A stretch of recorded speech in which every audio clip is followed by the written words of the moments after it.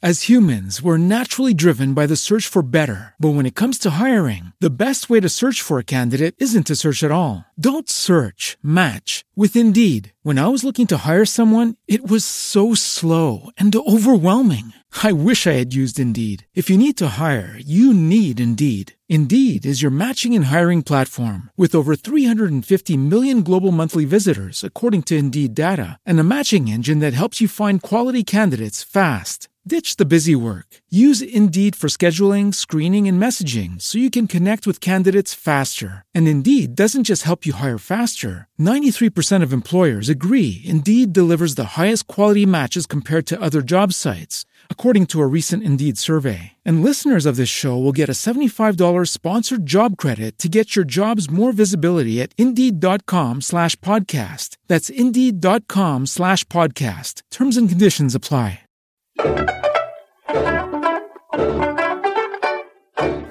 If you're investing in grow lights, it pays to choose something that's high quality and stylish, and that's where Soltec Solutions comes in. Their range of full spectrum photosynthetic plant lights are both sleek and modern, and they'll look right at home whatever your decor.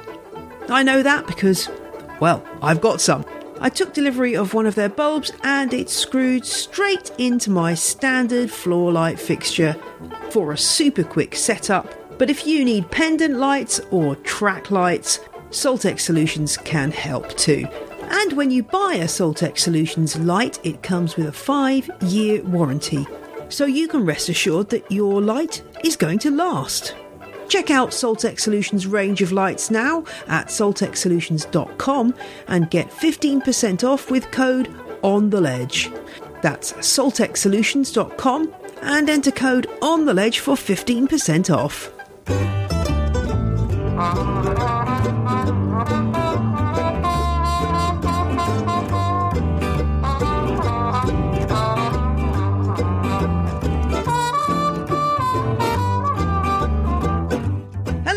Welcome to On The Ledge podcast. I'm your host. My name is Jane Perrone. I love a houseplant.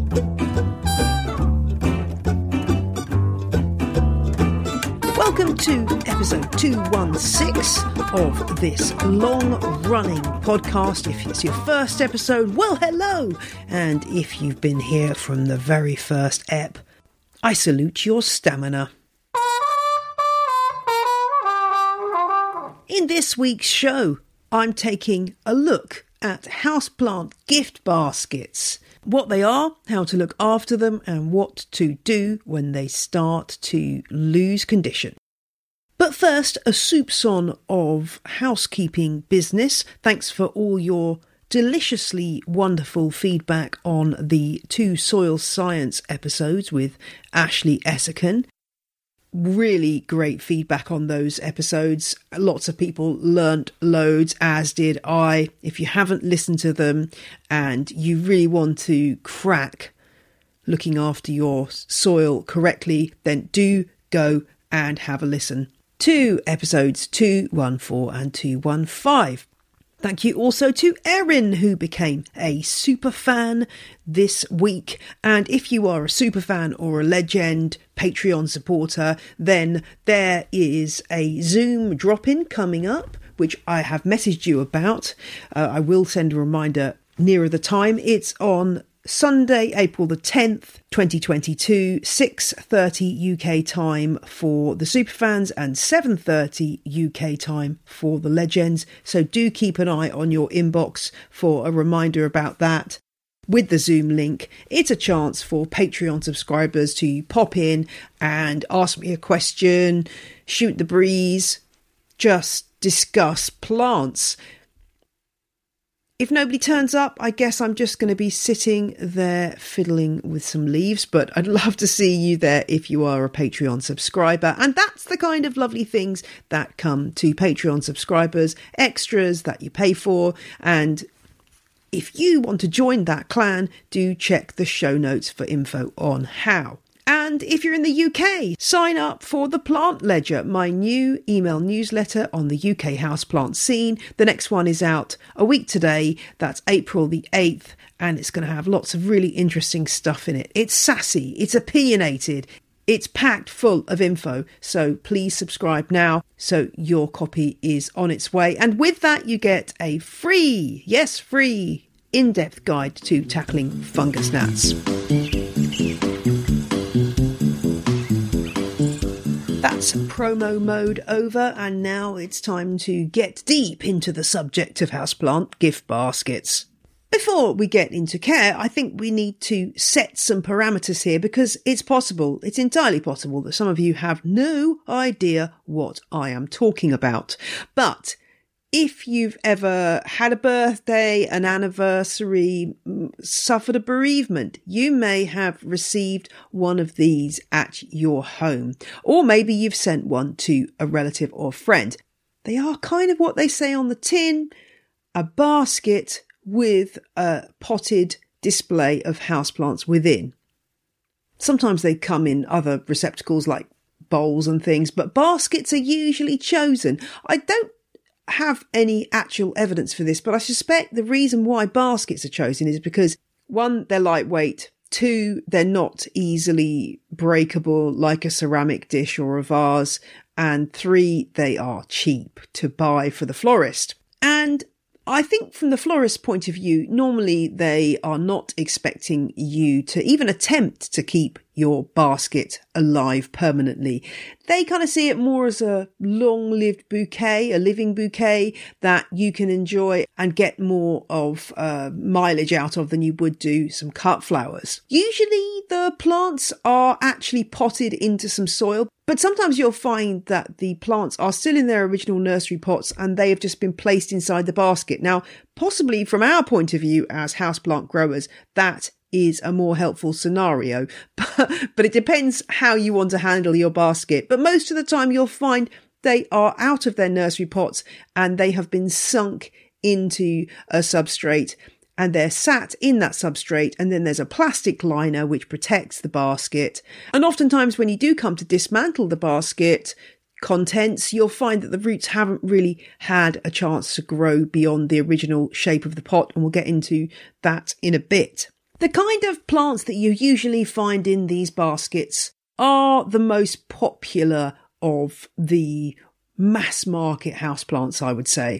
They're usually a mix of foliage and flowers. Sometimes you can find ones that are just foliage, but most of the time they're a mix of different shapes. So you'll usually get something trailing. Oftentimes that's an ivy, heterohelix, or it could be devil's ivy, epipremnumorium, or even philodendron hederaceum, the heartleaf philodendron, something that trails nicely down the side of that basket. And then you'll usually have something upright. That could be a Dracaena, that could be a parlor palm, Chamaedorea elegans, or a Dieffenbachia, the leopard lily.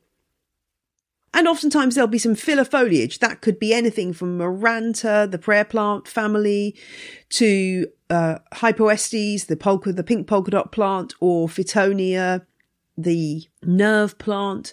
Low growing foliage interest. Peperomia is another one you sometimes see. And then when it comes to the flowers tend to be what I call florist flowering plants. This isn't really a botanical label. This is a group of plants that are favoured by florists. Things like the cyclamen, Cyclamen persicum, chrysanthemums, African violets, gerberas, and the old favourite, and the one that you most often see, is Kalanchoe blossfeldiana, or Flaming Katie as it's commonly known. Succulent leaves, and then these brightly kind of candy coloured flowers in yellow, red, pink, white, mass produced all over the world. Don't always assume that everything that's in that basket will be ideal for growing inside in the long term. So this episode was partly inspired by going to my mum and dad's house in Canada, and they had some gift baskets that I had sent and my sister had sent for various things like Mother's Day, and they really needed some attention. And one of the plants that I found in those baskets was a small miniature cypress, which, yes, you could kind of grow it indoors. You will see reference to this being grown indoors, but quite honestly, it would much prefer to be outside. Another flowering florist plant that is often included are those miniature roses. And while they're really lovely, they're really hard to keep growing inside longer than a few days. And they are much better off planted outside. They just don't do well inside. So if you see any plants that you're thinking to yourself, oh, I think this might be an outdoor plant, then don't just assume because it's in that indoor basket that it's really okay. Now, I want to just tell you before we move on about the worst possible combinations that you might get in these gift baskets. I've been looking around the interwebs looking for various examples of gift baskets, and I've seen some horrors, I can tell you. A lot of the time, the plants that are being paired together are not entirely compatible with one another, but some baskets really take that to quite another level. I'm thinking of the basket I saw that was an aeonium succulent, some other succulent I couldn't really identify, and a moth orchid.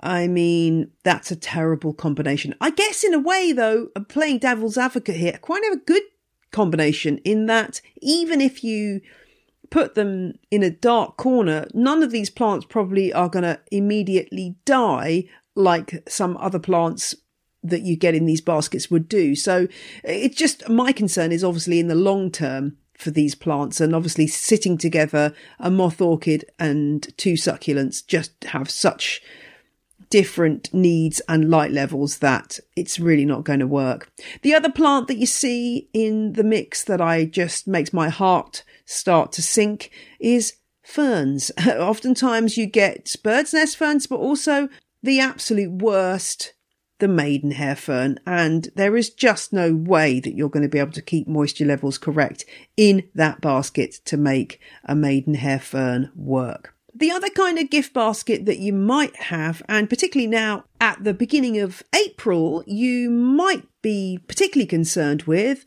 are the kind of spring gift baskets. Now, I get one of these every year from my mum for my birthday, and these are mostly made up of spring bulbs. So we're talking about things like narcissi, the daffodils, hyacinths, grape hyacinths, muscari, as they are known. Less often, but sometimes tulips are included. And then you usually get some kind of trailer. It's usually Heterohelix, the English ivy, and also maybe one other spring plant like a primrose. Now, these are a bit of a different category to all the rest of the baskets because they do really need to be broken up as soon as those bulbs start to die back.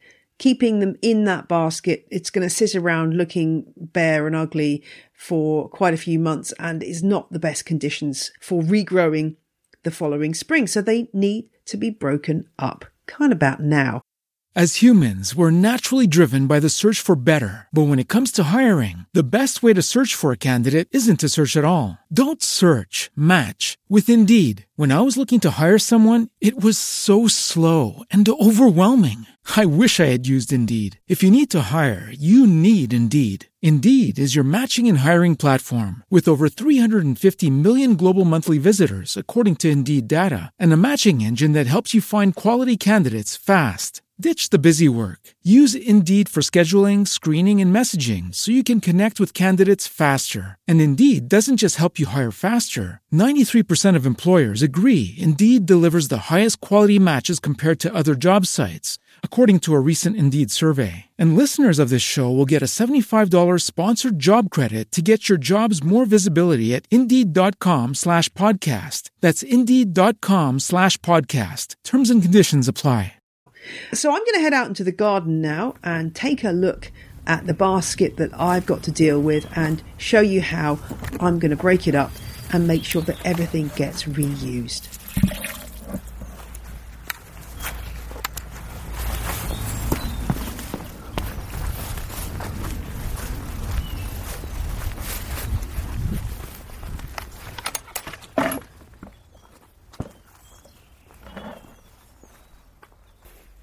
Cold spring day here, and this gift basket, as I said previously, like a lot of them, it's all planted into a It's actually just a bit of cellophane that the basket's lined with, so it's fairly easy to lift out the bulbs. If you do it when the soil is quite dry, it makes it even easier. But it is a good idea to pre-soak the soil before planting, just to make sure that everything has got some moisture. I'm going to talk when I get back in the studio about what to do with the basket, so for the moment we'll just put that to one side. This one has actually got a plastic lining as well, which you could take out, and we'll talk more about what you can do with that in a bit. But let's have a look at these bulbs. So in this pot I have 3 hyacinths, 2 different heterohelix plants, variegated heteras. I've got a pink primrose which looks pretty dead, but let me tell you, I've revived quite a few of these, so I have hopes this will revive. And finally I have a bunch of, what is it, about 8 small daffodils. I can't remember, I think they were probably tete-a-tete. It's good to record these things because then that gives you an idea of where you're going to plant them. My bulbs from these gift baskets, which I tend to get every year, they go in the back of my garden near the vegetable patch. And here's the irony. Despite the fact that most of my garden bulbs are kind of matchy coordinated, the bit at the back where I just dump all the bulbs from the gift basket looks the best. Yes, it's a riot of colour, rather than something that looks a little bit too staged. So there's a lesson there for me in there. So what I'm going to do is I'm going to have a look at what I've got in this container, have a look at the bulbs, and then figure out what's going where. So the primrose, these can be grown temporarily indoors, but to be honest they are far better off outside. So this is going to be planted in one of these bulb beds alongside my raised vegetable beds, and most likely it will come back. If it doesn't, it's not the end of the world. The heterohelix, I've got 2 lots here. I'm kind of in 2 minds about this. In fact, as I look at this, what I'm actually looking at here, when I break it apart, I'm looking at about, in each clump of heterohelix, of which there are 2, I've got about 6 cuttings, rooted cuttings. So I could make quite a few plants from this if I chose to, or I could bunch them all up together. I think what I'm going to save these for is my spring outdoor pots. So for the moment I'm going to pot those up for use with my containers, my permanent container planting, which I'll be redoing. You could obviously pot those up and have them as internal indoor plants, but as I've said before, heterohelix, it can be a bit of a struggle indoors. And to be honest, I don't need any more houseplant jobs to do. So I'm going to pot those up, keep them outside, and then as soon as I'm ready to do my outdoor pots, they will go into those pots as part of the mix. So that leaves me with my daffodils and my hyacinth. So the main thing to do with these is just pull them apart, check the bulbs are healthy. They shouldn't be looking really squishy. Doesn't really matter if they're dry, but if they're really squishy then you may have a problem, and if there's signs of any kind of disease, that can also be problematic. They're often planted really close together. Don't be afraid to pull them apart. It doesn't matter if the roots get a bit broken. It helps if you've pre-moistened them, as I said. So I'm just pulling these daffodils apart and assessing what I'm going to do with them. In fact, I'm now going to move them over into my trusty, regular listeners will know I have actually more than one trusty old washing up bowl. So they're going to go in here ready to be moved to where I'm going to plant them. This just gives me a chance to check all the bulbs are healthy, which they are. If you can take the display apart while the leaves are still alive, then it helps the plants to gain a bit of energy by photosynthesizing and drawing nutrients into the roots before they die back. And that leaves me with a couple of things left to deal with. I've got some moss that was on the top of the soil, and the rest of the substrate the plants were in, and I'm going to, the moss has been largely I could wash this moss and put it in one of my propagation boxes, but I'm not going to do that because it's quite well mashed and it's mostly dead. So I'm going to put that on my compost heap, and the substrate, I'm going to put that onto my vegetable beds. It could be reused for something like repotting a plant. Obviously you need to be careful to look for any signs of pests or diseases in there, but for me right now the quickest and easiest things to do is just either put it on the compost heap or on my vegetable beds, where it will act as a nice little spring mulch. So I'm just going to do that now.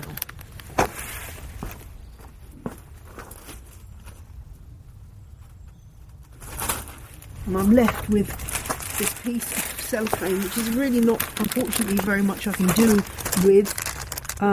It's damaged, it's dirty, I could wash it, but I can't think of anything else I could use it for. I might give it a wash down, it may be able to serve some kind of purpose. I always feel bad throwing this kind of plastic away because I don't think it can be recycled. And I've also got a green stick label which I shall stick in my label supply. You never know when it's going to come in handy. Right, I need to find my bulb planter and then let's go and get these bulbs planted.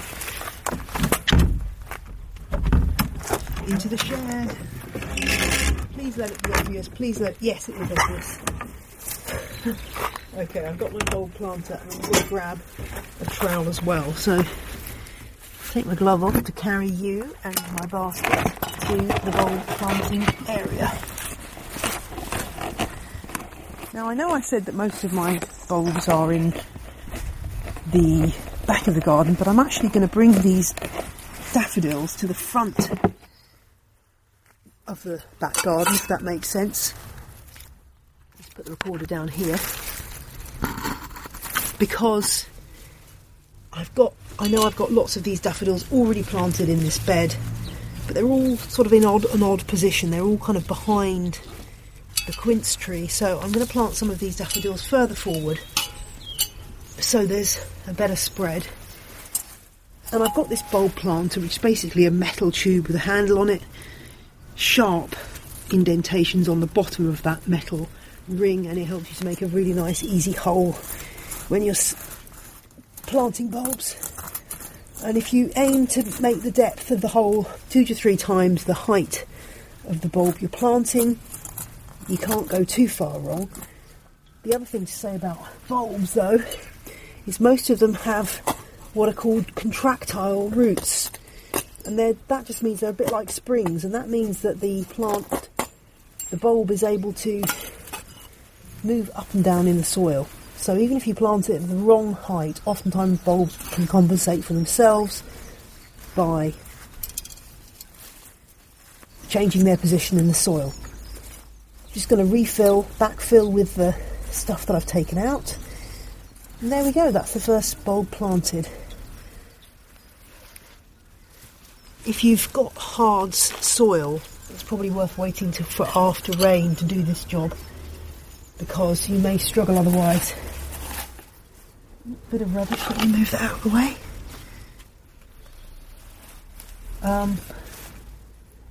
This is quite a shady bed, but these daffodils are fine in here. The rest of them are just finished flowering. In the soil, because we've had a lot of rain, it's nice and moist. So I'm just turning the bulb planter to bring up a nice big plug. They can go in individually or in... Oh, it's got soil in my mouth. They can go in individually. I'm just going to take a bit of soil off because this one's got a lot of soil left on there. Or they can go in very small groups. This one's going in as a pair because they're kind of joined together. And what I love about bulb planting is it's really quick and easy, and the results always, well, they always surprise me anyway. I kind of forget what I've done, and then you sort of come along in spring and think, hurrah, I'm really glad I bothered doing that. Having said that, if you are anything like me, you may have spring bulbs that even now, and I'm talking to you the end of March, beginning of April 2022, you haven't got round to planting. It's easy to beat yourself up about this, but hey, don't feel bad if you have unplanted bulbs come spring. Just treat yourself with a bit of kindness and check them out. Have a look at the bulbs. If they're still firm, even if they're dry, get them planted. I've got some tulips that I just couldn't get around to planting. I'm going to plant them after I finish this job. And they'll probably be fine. They'll probably grow really nicely. So I'm not going to beat myself up about it. Life happens. And bulbs are incredible at being very, very durable. So I'm not going to worry about that. I'm just going to plant my bulbs and see what happens. They probably won't flower this year, but they probably will flower next year. He's having a sniff around. It's not that warm here. We had a warm spell and then the weather has turned more spring-like again. Okay, I've got 2 bunches left.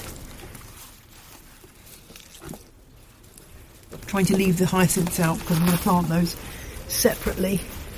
And when you're planting, don't try and make them look orderly. Don't try and do a nice straight line. It looks much better if you try to make it look natural. So one thing people sometimes do is literally just throw the bulbs up in the air and then plant where they land. Just move around here a bit to get this bare spot here.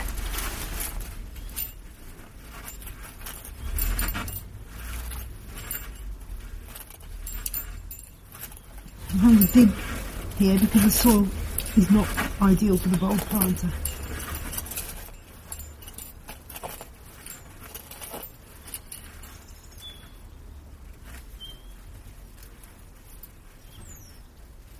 If you're planting when the soil happens to be very dry, unlikely but possible, then do water your bulbs in if you can. And that way they will die back and put as much nutrients as possible into the soil, into the bulb rather, ready for next year. Right, I've got one little bunch here.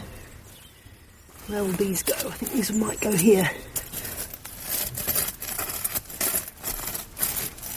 The soil's quite stony because there used to be a pond here back in the day.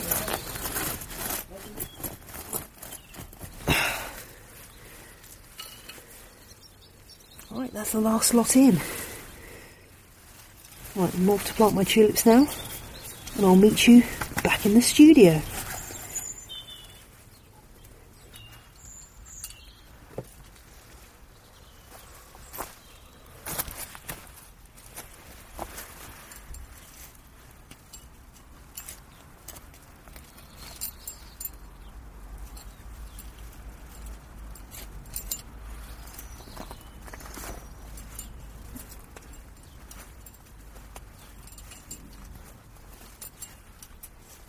One thing I didn't say in that bit of audio is which way up the bulbs go. Obviously, if you've got green growth coming out of them, it's pretty darn obvious. But if your bulbs have died back to nothing, or indeed if you're planting bulbs afresh, you may be very worried about which way is up. Usually you'll find that the root plate, the point on the base where the roots come from, is generally flatter than the other end of the bulb, which is usually has some kind of point, or in some bulbs it will look like as more of a sort of a flat shape, but you'll still see the very first signs of where green life will start to sprout.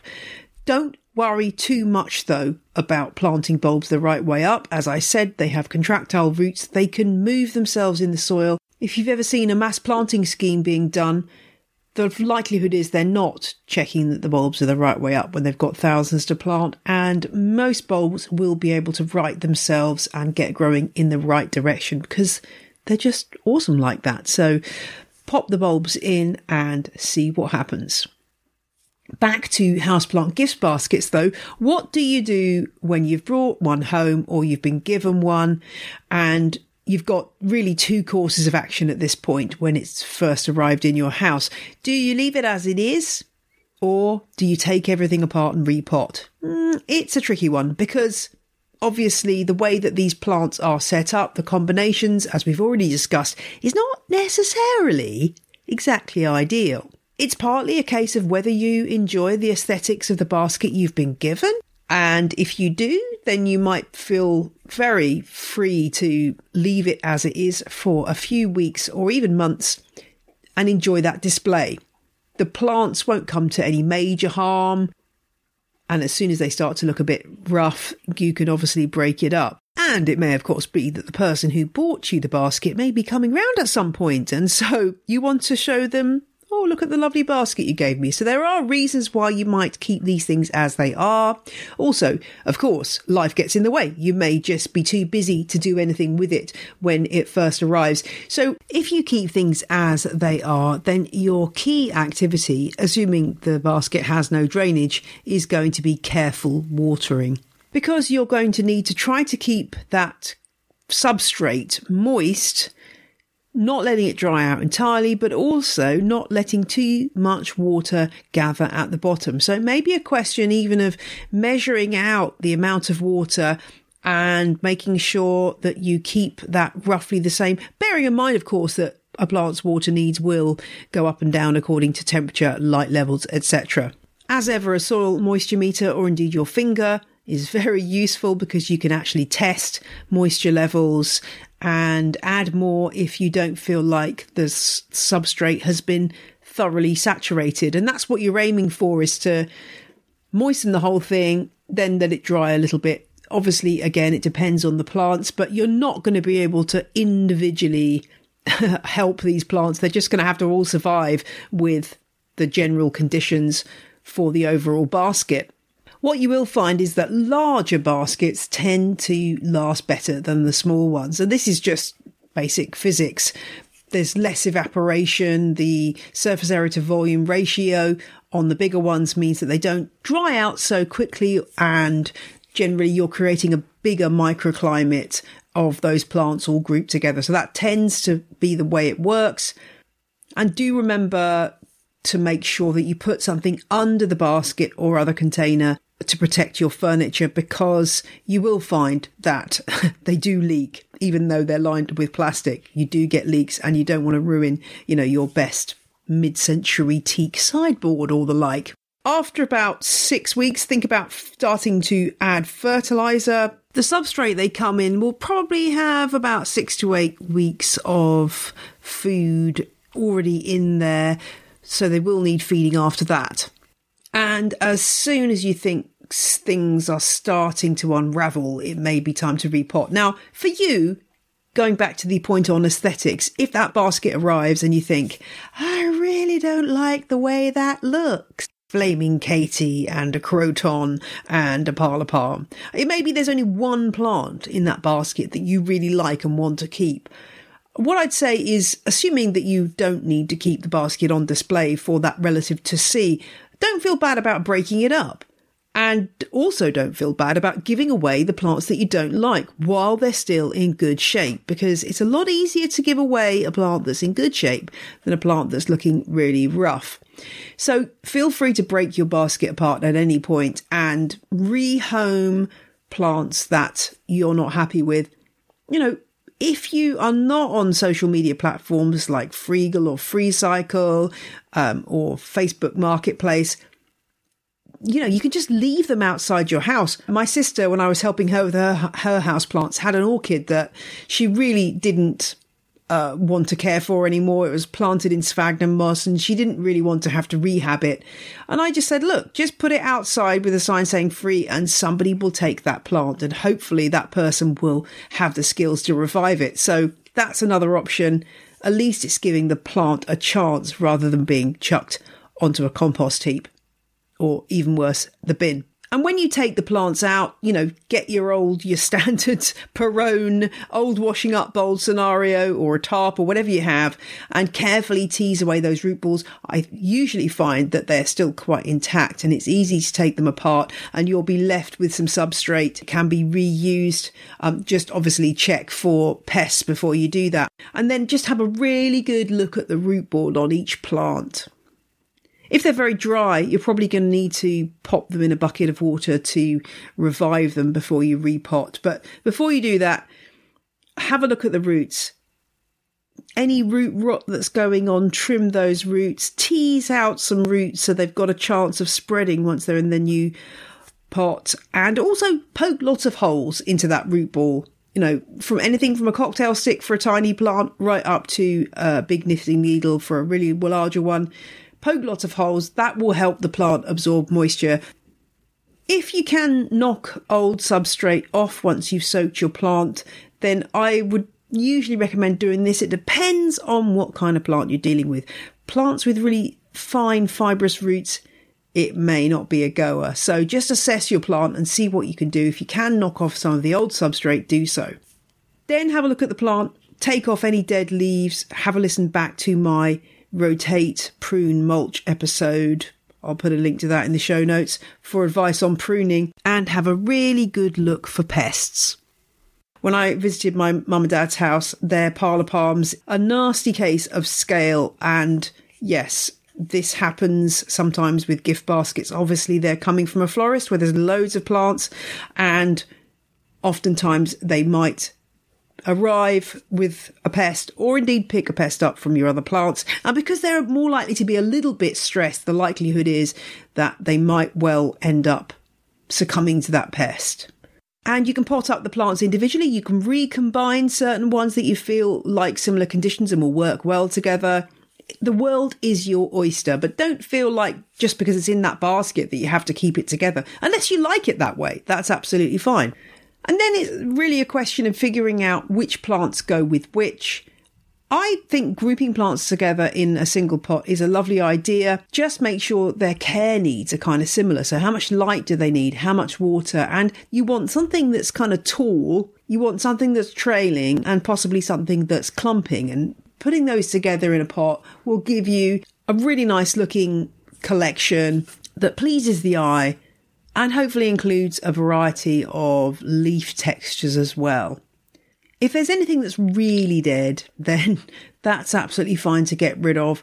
And maybe, just maybe, you might fall in love with one of those florist plants that you've previously spurned. I mean, I love African violets, the St. Paulias, but I know lots of people are not so keen. I think they're coming back into fashion. I'm starting to see them coming in at trendy plant stores, particularly the variegated ones. So you never know, you might fall in love with them. But if not, there will be somebody out there who wants that plant.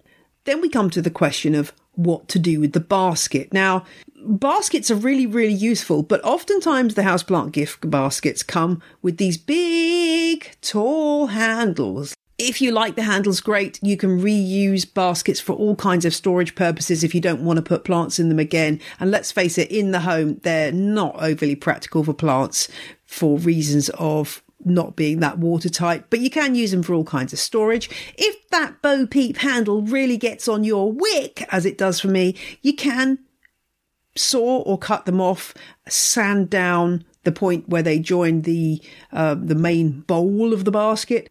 You can also give them to thrift stores. Thrift stores will take this kind of stuff. Charity shops, they will sell them on, and somebody will be very happy to have that.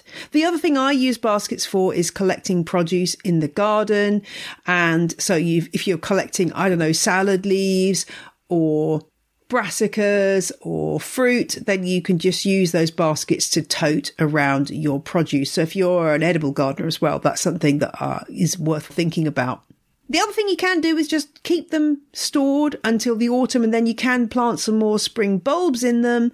That tends to work quite well, provided that you've lined them with plastic or checked the plastic that's already there isn't broken.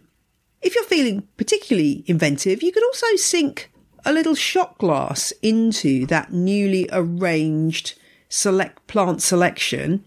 You can make a pot et fleur planter, that's just French for pot and flower. I don't know why we have to call it pot et fleur, but it sounds very fancy. So yes, pot et fleur. Let's see your examples. Into that shot glass, you can add some water and put some seasonal flowers in there. It could be something from your garden, something you've bought. It's a fun thing to try and just allows you to keep mixing it up. So if you want to have a go at that, I'd love to see some of your results if you give that a try. You can use anything. If you've got one of those test tube things that vanilla pods come in, as long as it's got a reasonable volume of water for the amount of flower stems that you're going to be putting in there. It's fun, and why not? I'd love to hear from you about your houseplant gift baskets. Have you got any that have been going in the same container for years and years and years? Or maybe some horror stories? I'd love to know what you think. Do drop me a line on theledgepodcast@gmail.com.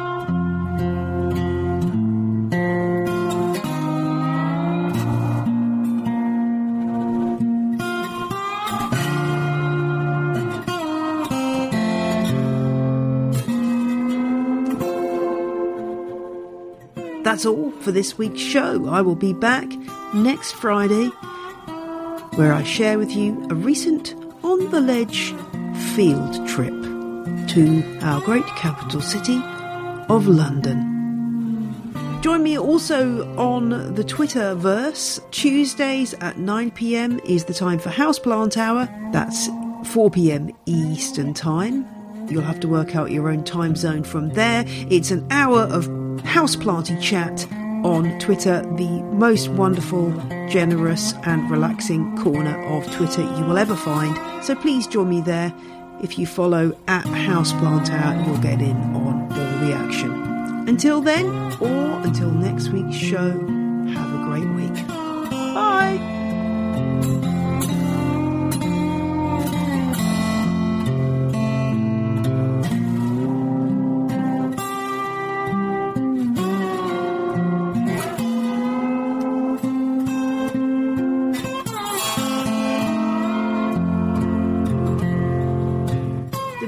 In this week's episode was Roll Jordan Roll by the Joy Drops, The Road We Used to Travel When We Were Young by Komiku, and Plantation by Jason Shaw.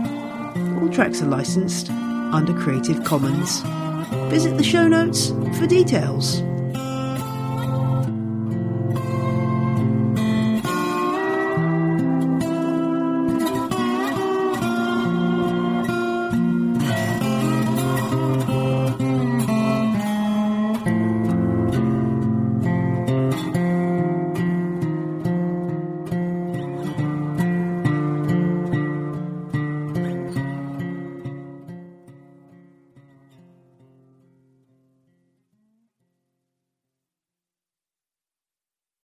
As humans, we're naturally driven by the search for better. But when it comes to hiring, the best way to search for a candidate isn't to search at all. Don't search, match with Indeed. When I was looking to hire someone, it was so slow and overwhelming. I wish I had used Indeed. If you need to hire, you need Indeed. Indeed is your matching and hiring platform with over 350 million global monthly visitors, according to Indeed data, and a matching engine that helps you find quality candidates fast. Ditch the busy work. Use Indeed for scheduling, screening, and messaging so you can connect with candidates faster. And Indeed doesn't just help you hire faster. 93% of employers agree Indeed delivers the highest quality matches compared to other job sites, according to a recent Indeed survey. And listeners of this show will get a $75 sponsored job credit to get your jobs more visibility at Indeed.com/podcast. That's Indeed.com/podcast. Terms and conditions apply.